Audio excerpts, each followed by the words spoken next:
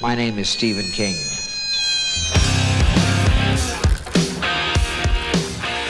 The ice is gonna break! Bad Rob! You guys want to go see a dead body? Well, sometimes that is better. Hello and welcome back to the Kingcast. My name's Scott Wampler. And I'm Eric Vespe. And we are your hosts. Eric, how are you doing this evening? You know, I'm doing well, hanging in there. Kind of excited that Halloween's around the corner. Yes, it is. Well, it is around the corner as we're recording this, and it's also going to be very around the corner when this episode drops. That just threw me. I had to think about space and time for a second. So let's stop thinking about that as not to overload my brain and get to the intro. Tonight's guest might not be immediately familiar to some of our listeners by name, but if you've been on social media at any point in the last few months, you've almost certainly seen his devastatingly on-point approximations of the average Trump supporter. His stand-up album, Bluff Creek, arrived on October 2nd. He's been doing, interestingly enough, stand-up shows online, virtually. And now he's here to talk to us about one of the darkest movies in the Stephen King canon. Ladies and gentlemen, please welcome to the Kingcast stage, Mr. Brent Terhune. Brent, how are you doing tonight? I'm well, guys. Please sit down. Hold your applause. We're trying to. Yeah. I'm good. Thanks for having me, guys. Oh, I'm very excited to talk to you. I'm a big fan of the work that you've been doing on Twitter over the last 6 months or however long it's been since I started following you. How do you describe what you do to somebody who's never seen it? Yeah, what I do is if you've ever seen anybody genuinely rant in a truck, I make fun of those people. And they just so happen to be, a lot of them, Trump supporters. I've been described as MAGA-E in my look, which is never good, MAGA-E. But pretty much, if you've ever seen somebody rant in a truck, whether it be about millennials or whatever the current fad is, Taco Bell getting rid of the Mexican pizza was an absurd one that I found funny. But that kind of thing where, you know, it's just a guy ranting in a truck is pretty much what I do. And I make fun of that kind of culture. Not too long ago, there was a boat parade here in Austin, and a number of Trump supporters' boats sank to the bottom of the lake. It was an electric day here in Austin, Texas. And the video you posted in response to it, I can't get through that. The video you posted in response to it, referring to the SS Margaritaville, I'm still laughing about. It's been weeks, and I'm still laughing about that gag. It's Thanks. So good. Yeah. And those really are great good. because you can kind of piggyback on real life events, though. And if you get it out pretty quick as far as when that event happened, it can, you can really generate some traffic online, which has been great, That was a banner day for shenanigans and jokes on Twitter, I found. And then when I saw that video pop up in the middle of it, I was like, fuck yes, now the headliner is here. It was so good. Still mourning the SS Margaritaville. Yeah. May she rest in peace. What is your Stephen King origin story, Brent? How did you first become aware of King and his work? I guess it would be like as a kid, around this month, October, Halloween, and you're watching either would have been like TNT or AMC. I can't even recall what it would have been when I was a kid, but, seeing Stephen King movies on TV. And for me, it would have been probably a Silver Bullet or Pet Sematary 2. Because I specifically remember Clancy, I think his name's Clancy Brown. Whatever his name is, coming back from the dead, I think. So those are etched in my brain as my Stephen King memories. That one's got little Eddie Furlong in it, too, from T2 fame. Yeah. Yeah. Then that one was on HBO all the fucking time for about 5 years in the 90s. We got HBO illegally along with the rest of the channels, and that may have been where I saw it was HBO. There's a great kill in that where Clancy Brown kills Tom Hanks's like redheaded best friend from Big, who's like the bully in there, and he kills him by like holding a motorcycle, revving upside down, like where the tire is almost on his face, and then the kid's like scarf gets caught in the tire and it like shreds his face. That is the lasting image I have from Pet Sematary 2. That's why you don't bring a scarf to a motorcycle fight.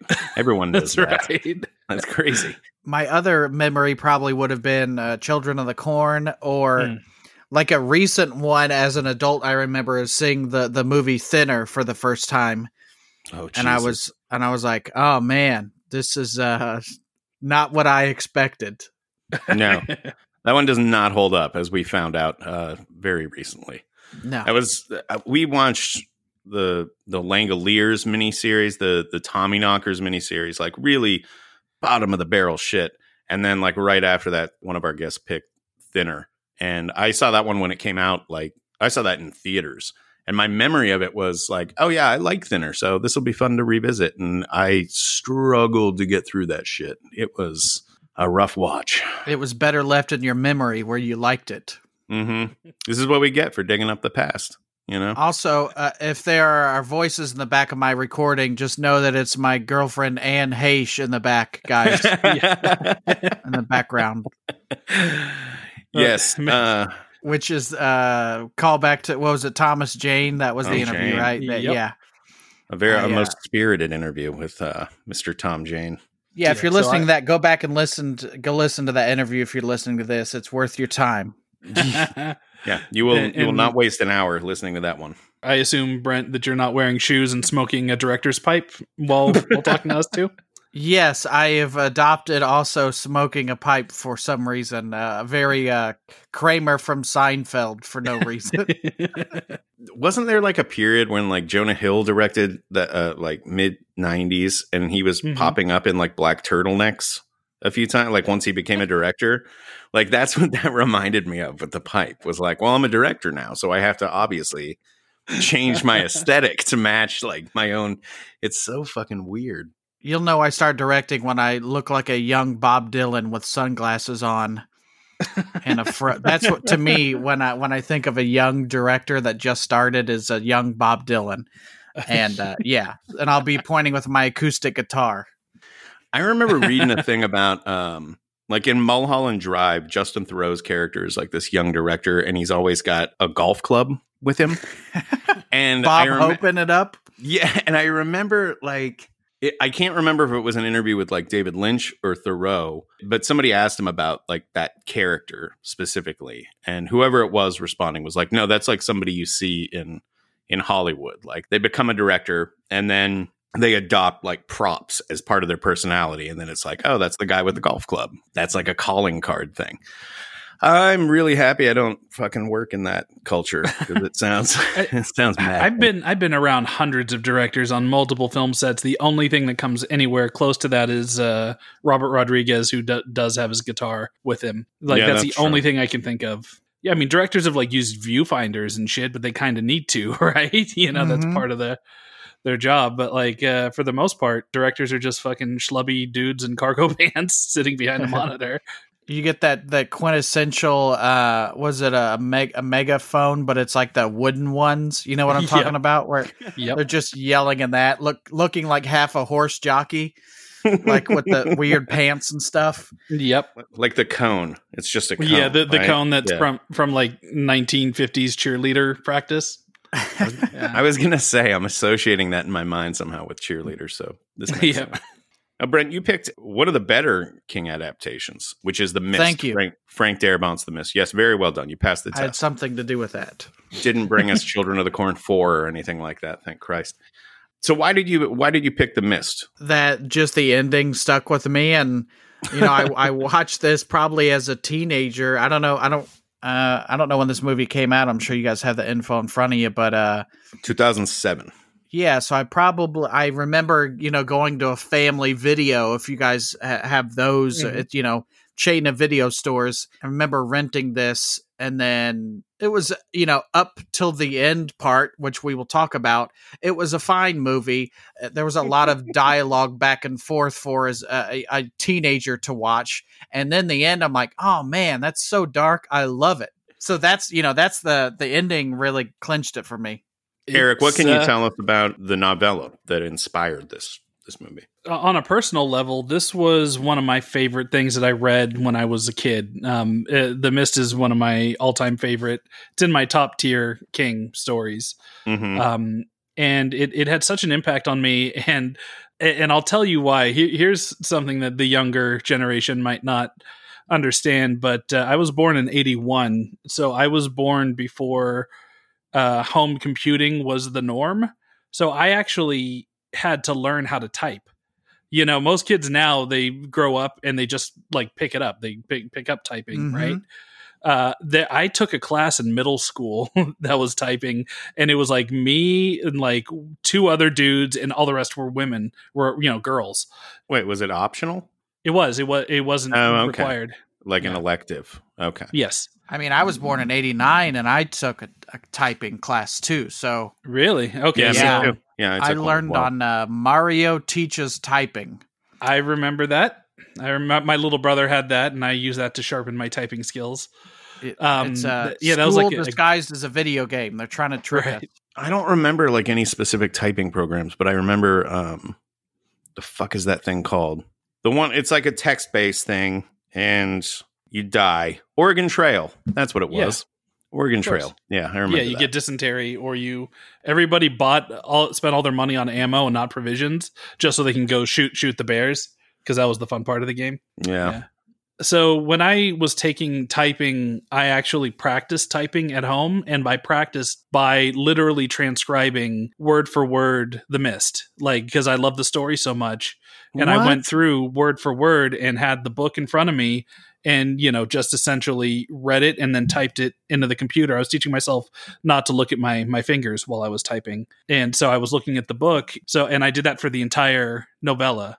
And so that was the first King property that I absorbed in that way, where by doing that, it's a really weird exercise. And I don't know if I'd recommend it to anybody, but I mean, everybody's got fucking all this free time. If you really want to like kind of get into the nuts and bolts of how King writes, it's really fascinating to do it that way, because then you're forcing yourself to pay attention to every word and where he puts every bit of character dialogue, or how he teases things. That's something I noticed then. He has a thing where he foreshadows very blatantly a lot in his work. And that's kind of where I first noticed it, where he says, like, and meet Bob, this is what he had for breakfast, and this is what his wife looks like. And then he goes, and Bob will die in, next chapter, kind of thing, and you're like, holy shit, I gotta fucking pay attention to that. Yeah. I would like to point out that I did learn how to type by writing the phrase, all work and no play make Brent a dull boy over and over again, which made an odd reveal for my teachers and my mom. But yes. How thick was your book of all work and no play? Pretty thick, because I did change up my typing style. So sometimes it looked like a diamond on the page. Other times it was triple spaced, Uh-huh. I think that's how House of Leaves got written. Brent, were your parents cool with you watching like horror when you were growing up? Yeah, one of my earliest horror memories was, probably a year again after Scream came out. So, a year it would have taken for a VHS copy to come out at the video store. And my mom and I watched at least 1, 2, and maybe 3 of those together. So I was always like more of a more mature kid. So I got away with a lot of shit. I could do whatever I want because they knew they didn't have to worry about me too much, Right. They didn't think you were going to take up murder or anything untoward like that. Little did they know. What about you, Scott? Do you remember The Mist when you were in your King Kick, your early King Kick? I assume I didn't read The Mist until much later, because Mist is in Skeleton Crew. And Skeleton Crew is like the first short story collection of his that I had. But it's also the longest one. And I was a very lazy reader. Like, I liked reading, but I would like automatically scan for the shortest ones, and then I can be like, I read a whole short story today. It's like 3 fucking pages, So The Mist is like 100 pages long, which is nothing now, but when you're a kid, it seems insurmountable. So I didn't read it until much later. I think like probably, or it might not have even been until around the time that they announced the movie that I got around to actually sitting down and reading it. I came to it way late. Yeah. Did you like kick yourself for taking too long to read it, or so long whenever you got around to it, or do you just think it's okay since you didn't like have it there with you as a No, as a I kid? like that one a lot. And in fact, I think that if I had read it when I was younger, I probably wouldn't have appreciated it as much. You know, there's a lot of a lot in that story, like the fact that the Mist, and this is true of the movie as well, sort of operates as like a microcosm of our world. The people that are packed into that store are basically representatives of different kinds of people in the world at large. And I think that would have been totally lost on me when I was like 14. You know, I wouldn't have had the life experience to understand that. And also, like, you know, the Mrs. Carmody, or Carmody, or however you say it, the religious Carmody. Man, I didn't even get it right in 2 tries. I don't think that I would have appreciated or like wrapped my head around what he's sort of saying there about religion. And I don't think in general I would have liked this story when I was younger. I think I would have skipped ahead to all the fucking monster parts. But in retrospect, yeah, it's one of his better ones. It was also one that was adapted into multiple different things even before the movie. Like there were like different audiobook versions. And I remember I had a tape that was an abridged version of The Mist, but it was in 3D sound. And the cassette tape was like, the cover was like a tentacle, but it was like one of those embossed covers that kind of like pop out a little bit. And it was like a tentacle coming out through the mist. And by 3D sound, it was just kind of like they used stereo. I don't know. There was just something about that one that seemed so edgy and mysterious, and it kind of, to me, taps into some of the same like wish fulfillment of The Stand. Like nobody wants the world to be wiped out by a pandemic, but all those scenes in The Stand when they're walking through an empty town and they can just pick up whatever they want, and how would you survive, and like all this stuff kind of circulates in your mind. And I had the same feeling reading The Mist, where it's like, if I was in the situation, what would I do? And King's very talented at putting you into the situation with the rest of the people, the characters. Sure. Brent, how do you feel like you would respond in a Mist-like situation? Would you try to stay home or try to get home from the grocery store? Or do you think you would camp out? Like, what's your approach? I don't know, because there's always that, obviously, you know, when people come running out of the mist covered in blood and screaming, it's never a good sign. And obviously there were people that went into the mist, but part of me is also like, well, I'm probably going to die, so I might as well see what's out there, because my natural curiosity would probably get the best of me. But and then, you know, the other part of me was, if I was home, I would just end up staying home. Yeah, right. It's that weird thing. It's like, let me go die in a dumb way, or let me sit in my living room and get killed. One of the two, but no in between.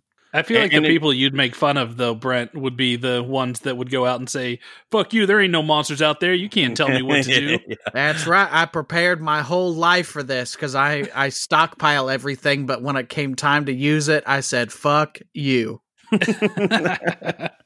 I think I would want to die at home, or at least on my way home. I wouldn't want to go out in a fucking like Piggly Wiggly or whatever it is. If it really felt like an apocalyptic situation where like the chance of death is really high, I think I would probably make a break for it. As stupid as that is, I think the desire to like want to die in familiar surroundings would trump everything else. Right. I'd hope that I would be an Ollie character. Like, he's the one that always has his head on straight. He sees through all the bullshit. You know, he's the nice guy that can also shoot really well. You know, it's like, to me, that's who I'd want to be. I don't know if I would be that guy. I'd probably be more like, you know, William Sadler's character in the movie where like I just fucking shit my pants the first time I actually see something scary. Yeah, be and he's a coward and then fall in line behind a false prophet as soon as possible. And they're the ones like drinking in the back of the store, right? Like Sadler's one of the two guys doing that, isn't he? Yes. Yeah, that would With totally the grown be me. man that wears his hat backwards on purpose, unironically. Unless you guys are wearing that now, then you look fantastic. No, he's like a mechanic or something, right? He's got the Michael Myers from the neck down, where the coveralls, jumpsuit. I guess you would call them. Almost a borderline Ghostbusters outfit. And he's the what is the proton pack or whatever it is on the back. Yes. Yeah, he left that at home, unfortunately. That would have been really good against the spiders, I think. Another interesting element to The Mist is the whole idea of the Arrowhead Project, this shadowy government bullshit that's going on in a base nearby, and clearly something went wrong there. Someone spilled a cup of coffee on a fucking monitor or something. And they open up this dimension to, I don't know, hell world or wherever these Lovecraftian sort of creatures come from. And I find that idea very fascinating. That seems like exactly the sort of shit that might happen. You know, like when people talk about how like the Hadron Collider might have like, you know, fucked up our entire time-space continuum by like smashing two atoms together or something. I don't know. I've read about it like 5 times. I still don't understand it, but it's like a fun thing to think about. It does seem like the sort of dumb shit a government agency like sort of meddling in things they don't understand would fuck up. It feels particularly possible right now. And I think at least in the movie version of the Mist, they give you enough information without giving you too much. The Mist to me is very much zombie movie as far as there's a creature, and you know, I don't need to know how we got there, you know, 100%. I just need to know that there are monsters there. And I think they, you know, we know there's a military thing and the Project Arrowhead or whatever it is. And we kind of know something went wrong, but I don't need to know the science of it, because then I question the science. I'm like, well, that doesn't make sense. That's right. The reason we're not there for that. You know, we're there to see some monsters eat some people. It's scarier if you don't know, for sure. Yeah. You know, the more you explain something and demystify it, the less, you know, oh, fuck, that was unintentional. But you know what I'm saying? Like it does, right. You know, it's better that they didn't get into it in the movie. You talked about that in the Tom Jane episode, didn't you, Eric? Yeah, we did. Yeah. No, because the Darabont script originally opened with the Arrowhead Project, not with the storm rolling in. And that was one of the few add-ons, because the movie itself is a fairly 1-to-1 adaptation of the story. It hits all the same themes. All the characters are there, and all that's right. The only thing that really changes is the end, and in the original script, the beginning, because in the novella they really talk about the Arrowhead Project as a possibility of this being an origin for it, and it kind of makes sense, and it probably is, but they spend more time in the movie kind of pointing it that's where it came from. And in the original script, it was even more. And in the original script, it started with there being like a containment, you know, room, very Stranger Things-y kind of, actually, that something happens and the fucking, you know, mist pours out of a portal. Yeah, I think most things are better when there's better left ambiguous. You know, I don't really want to see what the villain looks like under the mask, and I don't, as long as I know it's a barrel of toxic stuff, that's as far as we need to go with the cause of things. Just from a story perspective, like the entire story is told from David Drayton's point of view. You don't need that extra added opening that he doesn't see, he doesn't know about. Mm-hmm. You know, I think that it takes away from the whole story when you leave his point of view. What do you think about how it balances the archetypes of these different sort of characters and these different groups are represented, be it either easily swayed people or religious fanatics or these more militaristic guys? Do you think that anyone was left out of this equation, or do you feel like, you know, the movie pretty much represents all the types of people that you might encounter in this sort of situation? Yeah, I'd have to think. I mean, I'm trying to compare to some other disaster type thing, you know, that you have the relation with, I think it's, you know, Darabont and The Walking Dead, and you get those people break down as well, as far as the religious person, and then the uber military person, you know, and Thomas Jane is essentially Andrew Lincoln from Walking Dead. So I'm trying to think of the other personality types. Then you always have the non-believers, like his neighbor Black Brent, which you don't meet too many of those. For the record, I'm a white Brent. I could say that, but then you get that guy who totally is, you know, from the jump. You get Brent's clan and you get David's clan, and then you know that breaks down even further as far as believers and non-believers. That's from the jump, and then you get the religious types, and then I'm trying to think of any other personality types that you would have gotten in this. There aren't really any kind of bleeding heart liberal types in there, I don't think, unless we count David as one who's like sort of like, look, man, let's just be rational about this. Like, there's some bad shit going on, and he's trying to warn everyone, and they're not listening. but he's not like there are no hippies represented in The Mist. I guess a better way to look at this is, how likely do you think the dynamic of this group would break down in real life? Do you think The Mist accelerates it in terms of the survivor types? I think it's pretty accurate as far as, you know, when I watched this movie twice, once in black and white, because I heard that was kind of the better version, and then the color version. Both are good, by the way. But this movie in general is an accurate portrayal of the year 2020. Beginning of the year, we had, coronavirus, COVID, and then there are people fighting for toilet paper so they can wipe their ass. And then it didn't even get that bad in The Mist. Like, they're monsters flying around, and, you know, they're throwing soup, which is a very 2020 thing, throwing soup. But and cans of tuna, yeah, tuna fish. Preferred projectile of Antifa. A decade ago, you probably would have thought, you know, this movie's not that accurate as far as how quickly it would break down. But man, you look at how real the real world is, and you're like, I don't think they broke down quick enough.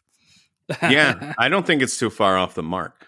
I think if you put, you know, just a random selection of people like that, like let's call it 50 people or 100 people or whatever it is, and jam them in a grocery store with the apocalypse happening around them, fuck yeah, that shit'll happen. And it'll happen quick. It's going to be a power grab, and people are going to gravitate towards the strong leaders. I mean, that's, you know, Lord of the Flies, you know, that's been in fiction and nonfiction. I mean, the Stanford prison experiment, you know, showed that as well. It's like, just normal people put under crazy strain, you're going to have this kind of crazy cult-like stuff happen. That's just how humans are wired, I guess. Can you elaborate on the Stanford prison thing? Because I don't really know much about that.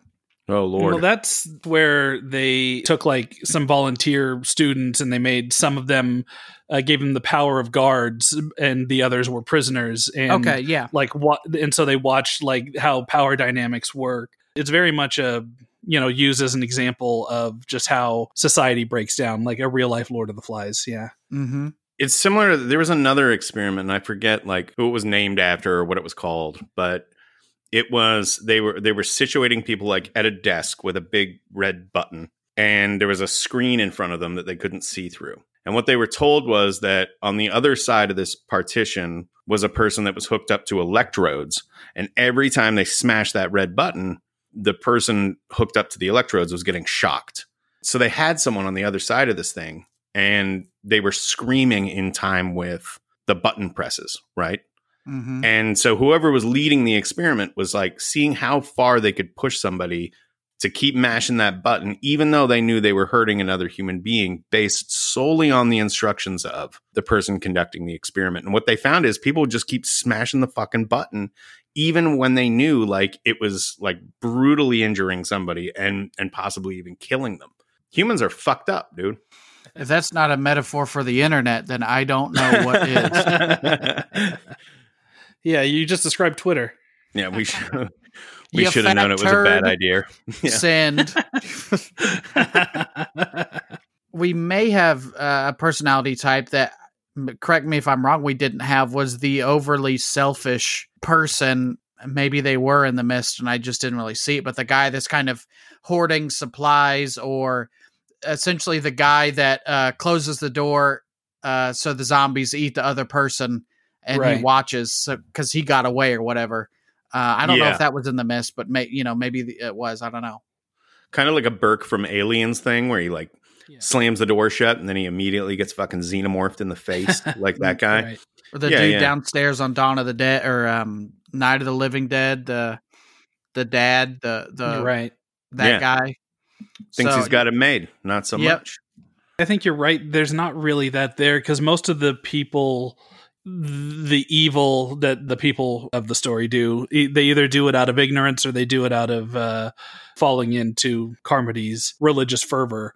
Like the William Sadler character comes close by, using his machismo to like, I don't believe any of this stupid monsters bullshit, and he gets the bag boy killed. Weirdly enough, the most selfish person in the story is our lead, David Drayton, because his goal is to protect his kid and get back to his wife. That's what he wants to do. And, you know, you can tell he has empathy for other people, but like, no matter what, if it comes to it, it's him and his family. He's the only person I can really think of that way. I mean, Carmody's selfish in her own way in that she just wants the love and admiration and attention. That's what she wants from her power. Like, I don't, you know, she's not using her religious zealotry to get more of the food in the store or whatever. She just wants to be loved. She wants to be worshipped by her flock, essentially. She wants to not be feared by them. I don't know if she wants to be loved, but she wants to be loved by hers. Like, she wants to be feared by the people who won't fall in line, because Carmody's been she's established as a joke, right? She is the religious kook of the community, and, you know, she thinks everybody's out to get her, and, you know, she's obviously been an outcast, you know, in this community for a long time, and now when the chips are down, like, suddenly this is her moment to be loved by her people. And yes, loved and feared, you're right, but it's, you know, I think in her mind, it's, you know, she views this as her time.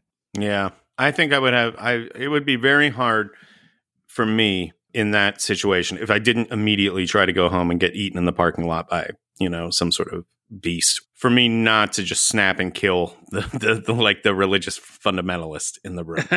You know, the second I see some shit going in that direction, I think I would call it out. And then by the time, you know, she's starting to like round up apostles and shit, basically, then we would have to start like sharpening broom handles and shit and getting ready, because it's going to get ugly. Darabont does something very smart in the movie that, you know, correct me if I'm wrong, I don't think they do in the book. I may have transcribed it when I was, you know, 14 years old, but it's been about 10 years since I've read it and gone back through it. But my memory is that the moment when like all the bugs get in and the pterodactyl things are hitting the windows, and the stingy bugs, you know, can kill you with the sting, and then one lands on Carmody and doesn't. The stingy bugs. One lands on her and could sting her and doesn't, and like people witness that. And so she becomes more than just the zealot. She's a prophet, right? Because she had predicted that somebody was going to die that night, and that she would be safe. And then like she's put in just as much danger as anybody else. But when one of those things lands on her, it just chooses not to sting her and flies away. Yeah. I don't think that moment's in the novella, and it goes so far to showing why she would have a following as quickly as she does. If she's right about that, then she's got to be right about the rest. Yeah, I don't know. I don't honestly remember. I do want to talk about the creatures in this thing, which are really fucking cool. My big problem with monster design in movies in general, and particularly in the last 10 years or so, they all look like the fucking thing from Cloverfield. They're all gray, and they're all just sort of like a hulking thing with an ill-defined silhouette. The monsters in the Mist are really cool looking, and each one is particular. Each one it's almost like the X-Men or some shit. Like they each have their own power. Like this one flies, and this one's a spider, but it's got a baby mouth, and then, you know, this one is like the size of a building. That's really cool shit. All the monster stuff in this movie, I love the designs of it. Right. The spiders have some real Xanty ants from Twilight Zone energy going on, where they got like human faces, almost human-like faces on them. Yeah, they're fucking upsetting. The reason I watched the black and white version, one is just because I had never seen it, but the big complaint, because I had listened to, it was another horror podcast, definitely not as good as whatever this one is. But they said that the CG didn't hold up, which I thought it was fine. Under black and white? No, they said it was much better under black and white. And then, because I watched the black and white version, and then it had been a week since I watched it, so I watched the color version to prepare for this. And, you know, that doesn't bother me. I think if you're being picky, you could say that, especially the garage door scene. Yeah, the tentacles kind of rough, yeah. Yeah, which I don't care, because you're not going to trick me that it's real, first off. So, yeah. The thing I don't like about it, because it goes back to what I was saying before, is I want to see the least amount of stuff for the monsters, but there was just no way to do that in this movie. But this is just a personal thing for me. I don't like a tentacle monster, because I just know it's a squid thing. Like, I just know what's on the end of that. So I'd rather not. If it was like a hand, to me, that's more mysterious, because now I want to see what's on the end of the hand, with a tentacle, it's some kind of squid thing, you know. Yeah, but with like a squid monster, I would be my primary concern at that point is like, what exactly is at the other end of it? If we have spiders with human mouths, right? Does the squid monster have like a giant beak, or does it have like some sort of like orifice that you're going to go into? I want to know like what my body is going to get passed into when I get grabbed by that tentacle and brought back. And I don't know. It could be any number of things. Well, they also make the tentacles themselves deadly. All the little suckers have little mouths on them that are tearing flesh, you know? So it almost that just seems matter. Unfair. That seems unfair from like the perspective of prey. It doesn't even have to get you back to its beak or fucking gaping hole or whatever the fuck, you know, it could just like bleed you out through its tentacles. I don't approve of the evolution in this dimension where this thing came from. It's not fair. Right. Yeah, and then the movie, the tentacle like actually like splits open and like grabs people, right? I seem to remember that it lifts up and then it like opens itself up. They're almost like predator mouths, you know. Are you sure you're not thinking of the shit weasels in Dreamcatcher? And no, they the ones in the mist, they kind of splay open. Just from a touch, you can get, you know, it'll wound you, like, you know, not even wrapping around, but just from like a touch, I think. Yeah. Yeah, that's bullshit. Where do you think these things came from? Was it another dimension? Yeah, I guess so. Yes. I mean, that was always my interpretation reading the short story. And, you know, obviously in the movie, knowing what the intention was, of course, it was from another dimension. But, you know, I think that is definitely the insinuation that wherever this came from, it's not of this earth. Oh, for sure. I guess I do wonder, like, is it all coming from the same dimension, or did they just open up the floodgates? Because the things that come through there's a lot of disparity between them. Although I guess there's a lot of variety to the animals on Earth. Eric, you were on set for this thing. Like, did you see any of the monster shit like in person? Oh yeah. No, I have a picture of me sitting with one of the spiders. Fuck that. Yeah, I'll make sure it goes on our Twitter feed whenever it comes out. But yeah, I was there for a lot of it. I was there for the kind of the initial run whenever Jeffrey DeMunn runs in and says there's something in the mist, and I was there for that stuff. I was there on a different set in Louisiana. They shot the opening with where Drayton is painting the gunslinger portrait. I was there for that. And then later on, I was there for them making their final like run out to the cars. I also got to walk around the pharmacy and see all the spider victims, the cobweb people like up in the corners and shit. Yeah. No, it was super rad, man. That was such a great time, especially as being such a huge King nerd. So was the spider like a robot or what? They had a stand-in spider. I think K&B made them, and they essentially were photo reference. They never like made an animatronic one, I don't think. I think there's one shot in the movie where they use a real spider, and that's you see like the back end of the spider like going over the windshield, like onto the roof. Yeah, I think that's a practical spider. But other than that, like I don't think they built anything to play as the main spider. I think they always intended it to be CG, but K&B did build a full 1-to-1 fully painted spider so they could shoot that, you know, in the mist and use it as reference, so the CGI people knew how it would look, and so it didn't just look like a cartoon, you know, popping out in the middle of everything. Yeah, I don't play around with spiders. I think if I saw one of those things in person, like the actual, there's a living, breathing monster and it looks like that, I think I would immediately, like my mind would shatter, and I think I would shit my pants, like all in one, boop, like one fell swoop. Yeah. Yep. Just kind of like, you know, William Sadler going insane, which is another great moment in that movie where he sees the dude that's infested with the spider eggs in the pharmacy. Like, how fucking great is his reaction whenever the dude falls over and just explodes into a bunch of baby spiders, and he just breaks. There's a lot of really good, like, mental break acting in this movie. There's that William Sadler scene, then of course the ending with Tom Jane. Like, they just fucking go for it, man. Yeah. Brent, are you scared of spiders? No, I'm the spider hunter in my house. My wife does not like spiders, so if she gets the snakes, I'll get the spiders. And thankfully, there are no snakes around here. So, I will say, bad at all. That's a good deal.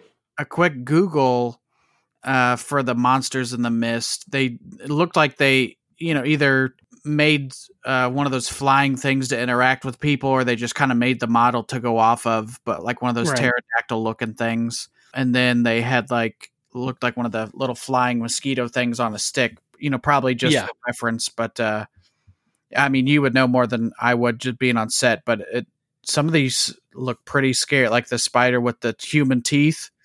No, that's the human teeth is what gets me. Yeah, it's unacceptable. It's very disturbing. And I love that they're not afraid to go in that direction where, like you said, it's not just this Cloverfield type of monster that's kind of ambiguous and unassuming and kind of just this bulking thing. It's boring. It's boring. It's the same shit in Super 8. It's the same goddamn monster. Yeah. I did appreciate the big walking things at the end, which the right amount of that, you just see it kind of pass over. You know what? That thing had tentacles like on its face. Yep. So and like stomach. Yeah. Yeah, it looks like an elephant crossed with an octopus. It's like an elephant plus Cthulhu, basically. Right. That thing. It kind of reminds me of I don't know if I want to spoil. There's a spoiler in the next 10 seconds for the movie The Ritual. That creature from The Ritual. Right. That's some of the best monster design I've seen in the past decade. Yeah. It is so good.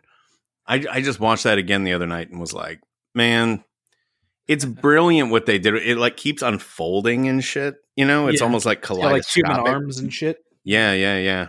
With creature stuff, I'm usually let down because I'd rather, like I said, not know. But with that particular monster, I was like, man, that was really cool. And that's how I felt at the end of The Mist was, man, that's, something huge that at that point, there's no point in even being scared of it because you can't do it. With that, there's no chance of getting away. Maybe the spider, you could get away, but with that big elephant looking thing, there's no chance. Yeah, if the thing is if it's the size of a skyscraper, you're just done for. Oh, yeah. I think I would feel awe, but I don't know that I would feel like pants shitting terror like I would feel if there was a spider the size of my dog with my mouth coming at me across the room. Like those are two totally different things. Right. It shows that everything that they've been scared of up to this point have essentially just been like bugs. Right. What's been attacking and killing everybody's essentially the fleas on this thing. And the fact that this behemoth is just walks on by, I get the feeling that even if it looked down and saw them, it wouldn't give a shit any more than, we would walking by, an anthill or something. It's be like, yep, that's what that is. That's on a completely different level. And you need to have something of that magnitude to sell the ending that Darabont is going for. You need to show the audience how royally fucked everybody is and how there is no hope, right? That moment, is so important to the ending working for me. And to be fair, this ending doesn't work for a lot of people. And I acknowledge that I think they're wrong, but there's a lot of people out there that wish that the movie had the book's ending. And the book's ending isn't all that much happier. In a weird way, it's a little bit more hopeful, but the book ends after they get out of the main area that they're in, and it ends with them holed up at a Howard Johnson's and David Drayton's writing out his story and leaving it for somebody. But it ends on a hopeful note because he hears a single word over the radio that says Hartford, and he says there's hope because somebody's still alive out there in Hartford. But King always left it ambiguous. He even says that maybe that's something he heard in his mind and misunderstood. It could have been just a crackle, but maybe there's hope. I personally think that Darabont hit on kind of a master stroke of an ending, not just because it's deep and dark. That's certainly a part of it. But like Brent said, it sticks with you. This is something you remember. People will be talking about The Mist 50 years from now. Are people going to talk about The Messengers or, some random, horror movie that plays it safe and just plays by all the rules? Those are going to be the movies that are lost. But movies like The Mist will always have somebody talking about them. And it's amazing they tried to talk Darabont out of that ending. As we learned talking to Tom Jane, they offered him twice the money for the budget to cut that ending and do something a little happier. But you're right. The ending is what makes it so memorable. Brent, the first time you watched this movie, you didn't know how it ends. Is that correct? Yeah, I didn't know. I just knew it was a Stephen King movie, and that was about it. So, and then you get what happens at the end, and then you see in the mist the tanks come through, and you're like, God damn, that's so good. Because the hope was right there. If you waited another minute, it would have been there, but it was not going to happen. What do you recall feeling in that moment? Were you upset by it, or were you just like, as you just said, like, that's just a great ending? I think it was just a great ending, and I wasn't upset about it because so many stories end with the hopeful, upbeat. It was I'm more of a darker personality anyway, but it was just a nice change of pace to get like all hope is gone and now it's here, but it's still gone at the same time. Yeah, it really pulls the rug out from under you that way. In a way, it's the happiest ending of all for everybody who's was not in that car. Yeah. Right. So what's great about it is that in another movie with another point of view, this is the Independence Day ending. We beat the aliens, right? But it's not a happy ending for poor Tom Jane. If you were what's her face on the back of that truck with her two kids, she's right. happy. And in that moment, do you think she recognizes Thomas Jane? Oh, for sure. Yeah. Oh, definitely. For sure. It's like, fuck that guy. You wouldn't walk a lady home, and now you're not walking nobody home. It's what you get for killing chivalry. I remember seeing this like in the theater when it came out, and my girlfriend at the time and there were only maybe like 5 other people in the theater. And when the mist sort of breaks and those tanks come through, like someone in the audience yelled out like, "Oh, come on." And I'll never forget that, like, sort of, because like I didn't know how it was going to end beforehand, which is amazing because this movie was made at a point where like the internet was, like movie blogs and Ain't It Cool News, like that Eric used to work for, were notorious for spoiling things about movies before they came out. It was uncommon not to know a lot about a thing before it came out, and certainly not like a Frank Darabont, Stephen King thing. Very unusual that they kept that ending secret. And I was blindsided by it, but my memory of that moment will always be tainted by that person in the audience. Tainted or accentuated, I guess, is probably more accurate. Just yell, "Oh, come on." Like fucking just outraged by it. Oh, so it's such a good moment. I wouldn't trade that for anything. The Thomas Jane performance was so great because I had listened to his interview and then watched it the second time, and just you realize how good of an actor that dude is, because when you just listen to him speak as himself, you wouldn't think you would get that performance out of that guy. I agree. He's a free spirit, that Tom Jane, and he's laser focused in the mist. That last shot of him just like sort of screaming, it just rattles you to your bones. It's so good.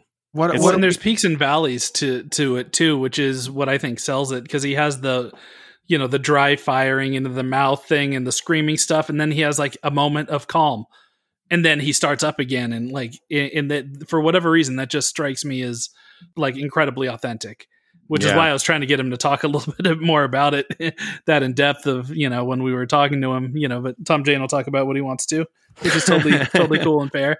I think that's a masterclass. That moment in particular, he's great throughout the whole movie, but it takes something special to pull that off. What he does there, because you didn't get the drop to the knees, no, which is how somebody would probably react, but you get that in every movie. You almost saw the lunacy set in. Yeah, totally. This whole cast is great though. Like, Tom Jane is great. Marcia Gay Harden is the religious lady is great. I hated her, so which that means you did a good job. If I'm I slapped this woman, so she killed it. You want to hear something crazy about that? I talked to most of the people, most of the actors, most of the crew during my visit, and I never really spoke to her, but like I would walk around the store in between takes and see where everybody was. And some people went to their trailers or went off to the, craft services or whatever. But almost always not too far off from that. She had a little chair that she set apart from everybody down like the cereal aisle. And she would, in between takes, would be sitting there reading her Bible. That was part of the, yeah, like couldn't tell you that she did that all the time to stay in character, but like multiple times in the few days I was there on set, I saw her just sitting apart from everybody, keeping distance from everybody, and reading her Bible. Man, that's wild. Yeah. I love to hear stories of how actors stayed in character type stuff. Yeah. Because, you really... just read the Bible. Yeah. If you, if you've done any type of acting, which what I have done is very limited, but you try to step into a headspace and then just to step into a lady who's obviously a bitch, but also like religious. That's the thing that makes her a bitch, is like, oh, you believe in all this, but not really at the same time. Andre Braugher, I want to like single him out for a second, because what I really like about his performance is how icy it is. The angrier he gets, almost like the more calm he gets in some scenes. And my memory of the novella is that character is more of a hothead and more of like prone to outbursts and making himself heard in as loud a manner as possible whenever he feels like he's not getting his way. And Andre Braugher is just like cold as fucking steel in this movie. He's great. You like reading the novella, you would not picture him for that role. Not only because I think in the novella it's a white guy, but he just fucking kills it. Also, shout out to Toby Jones, the adorable little Toby Jones, right. Mischievous elf that shows up in a number of my favorite movies. Yeah, and I was like, I know that he's the guy that you're like, I know him, but he's so like endearing that like you'd really want to just talk to that guy, and he would be your friend from the jump. You want to swaddle him in a little blanket and like just like rock him, and also he's in Your Highness and has like no dick in Your Highness. There's a point in that movie where they reveal like tear his loincloth off or something, and he's smooth like a Barbie doll. I've never related to a character more in my life. Let me tell you how he stayed in character for that. Read the Bible. When you're on set, Eric, did they actually have any kind of mist come through, or is that all CG? Oh no, they had definitely on the outside. Most people were wearing like masks and breathing masks and shit. I wasn't, so I probably got cancer or something. You were that was all before it was cool. Yeah, I was. I was. You can't take my freedoms away from me. If I want to get cancer, I'm going to get cancer. The tyranny of a Frank Darabont set.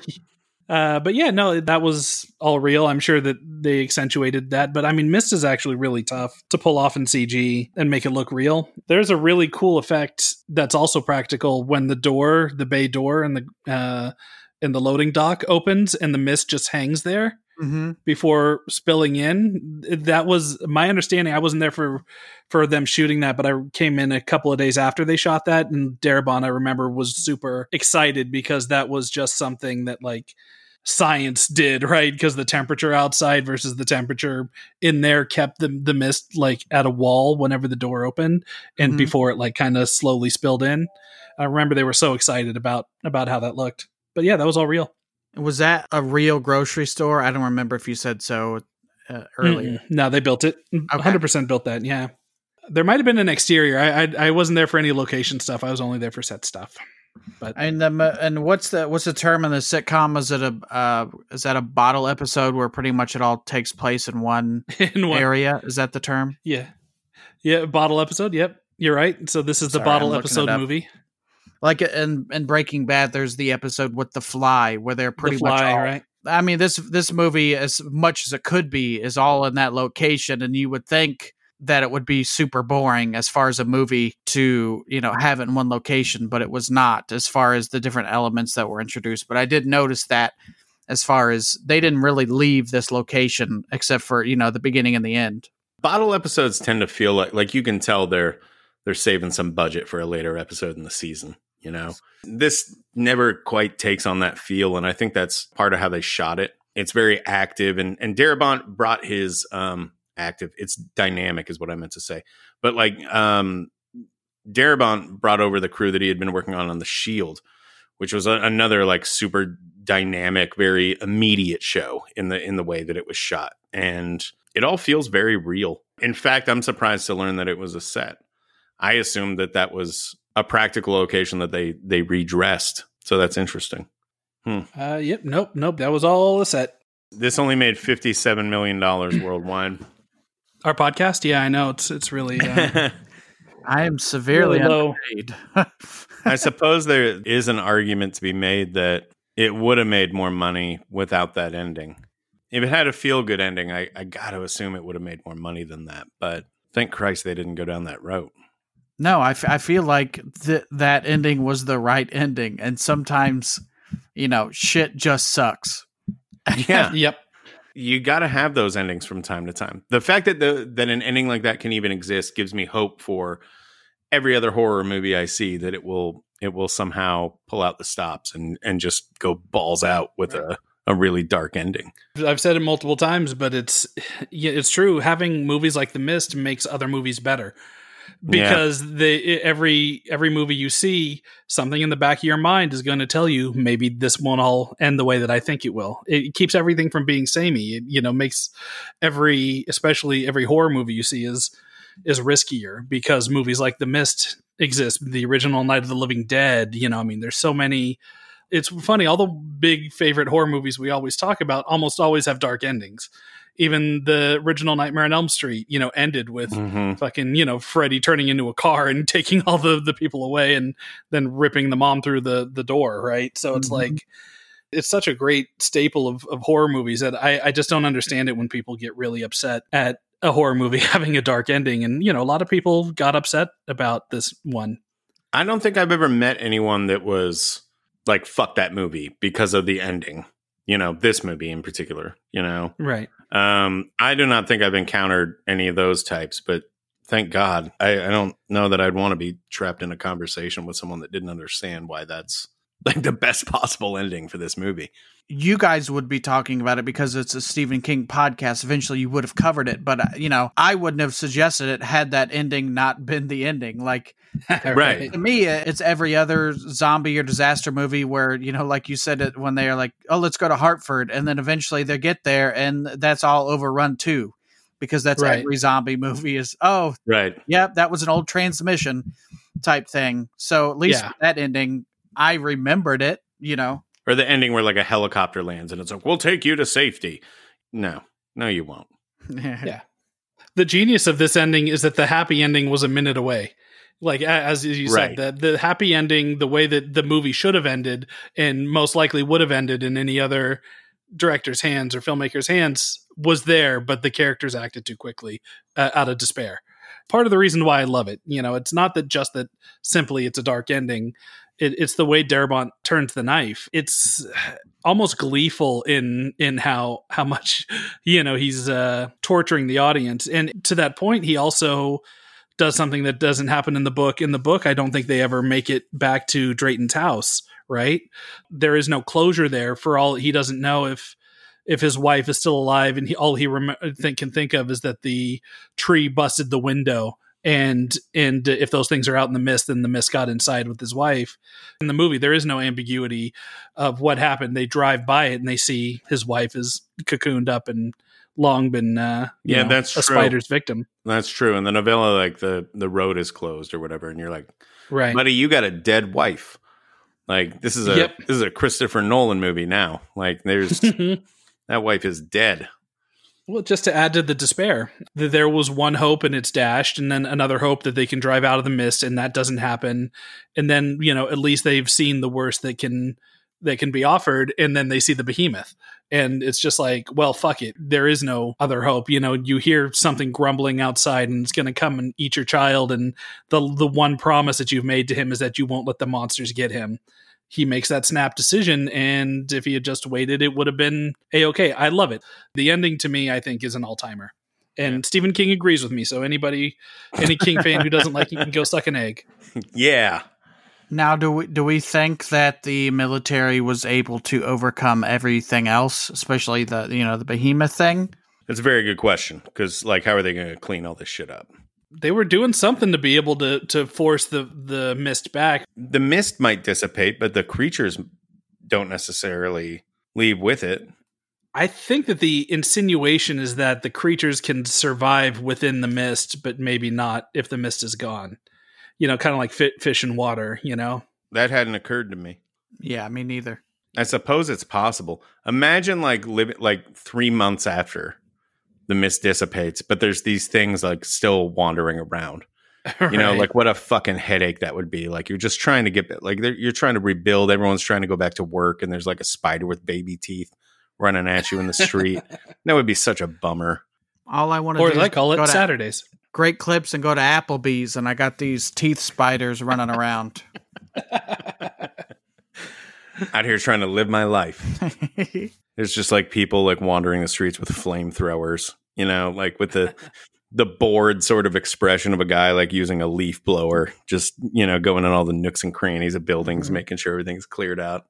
Everybody's got one of those Elon Musk flamethrowers. Man, I wish I had bought one of those things. Well, do we have anything else we want to add here, or are we about done? I think we're good. I think we're getting ready to pull that trigger for 3 times. Yeah. Brent, where can people find you, and what do you have coming up in the next few months? As we mentioned before, my second stand-up comedy album called Bluff Creek is out now on all platforms. It's called Bluff Creek because there's a Bigfoot hunting joke on there, and if you know that Bigfoot video, that Bigfoot video that was shot at Bluff Creek in California. So, and then I'm Facebook, Twitter, and Instagram, and YouTube, and I'm posting videos all the time. I also do a couple different podcasts. One is called The Cafeteria with Ryan Niemiller, who got 3rd on America's Most Talent. He's the 3rd most talented person in America currently. And then a guy named Johnny LaQuasto, who he was an announcer for the WWE. And then I do my own podcast called The Field Trip, which is a deep dive into topics. So we've done parody religions. We've done the funniest obituaries, just an uplifting podcast. So, and those are weekly and on Spotify and iTunes and all that stuff. Many thanks to Brent Terhune for joining us for that particularly entertaining episode. I hope you guys got a kick out of it. During the edit, I noticed I made a little bit of a geek boo-boo. I attributed the Xanti Misfits to a Twilight Zone episode, when in fact they are an Outer Limits creation. I know I lost a few geek points there, but hey, at least I admit it. Next week on the KingCast is our last episode before Halloween, so we wanted to make sure we did something special. Our title is Sleepwalkers, an original screenplay written by King, not adapted from one of his previous published stories, and directed by King favorite Mick Garris. It's a wild-ass movie, and we are bringing back one of our most popular guests to go on that ride with us. For our Patreon subscribers, we have a new commentary track hitting our KingCast Patreon this Friday. This commentary will cover a King movie near and dear to our hearts, Maximum Overdrive. And we will be joined by the one and only Nacho Vigalondo. You'll probably know him as the director of films like Time Crimes and Colossal. This crazy Spaniard loves Maximum Overdrive even more than we do, so I can guarantee it'll be a lively one. If you haven't already, you can join the fun over at our Patreon by visiting patreon.com/thekingcast. We definitely appreciate every single one of our KingCast quartet who have chipped in to keep the show going. Thanks, guys. Also, make sure to follow us on Twitter, which is @KingCast19, and that should be all the housekeeping for today. We'll see all you constant listeners next week for Stephen King's Sleepwalkers.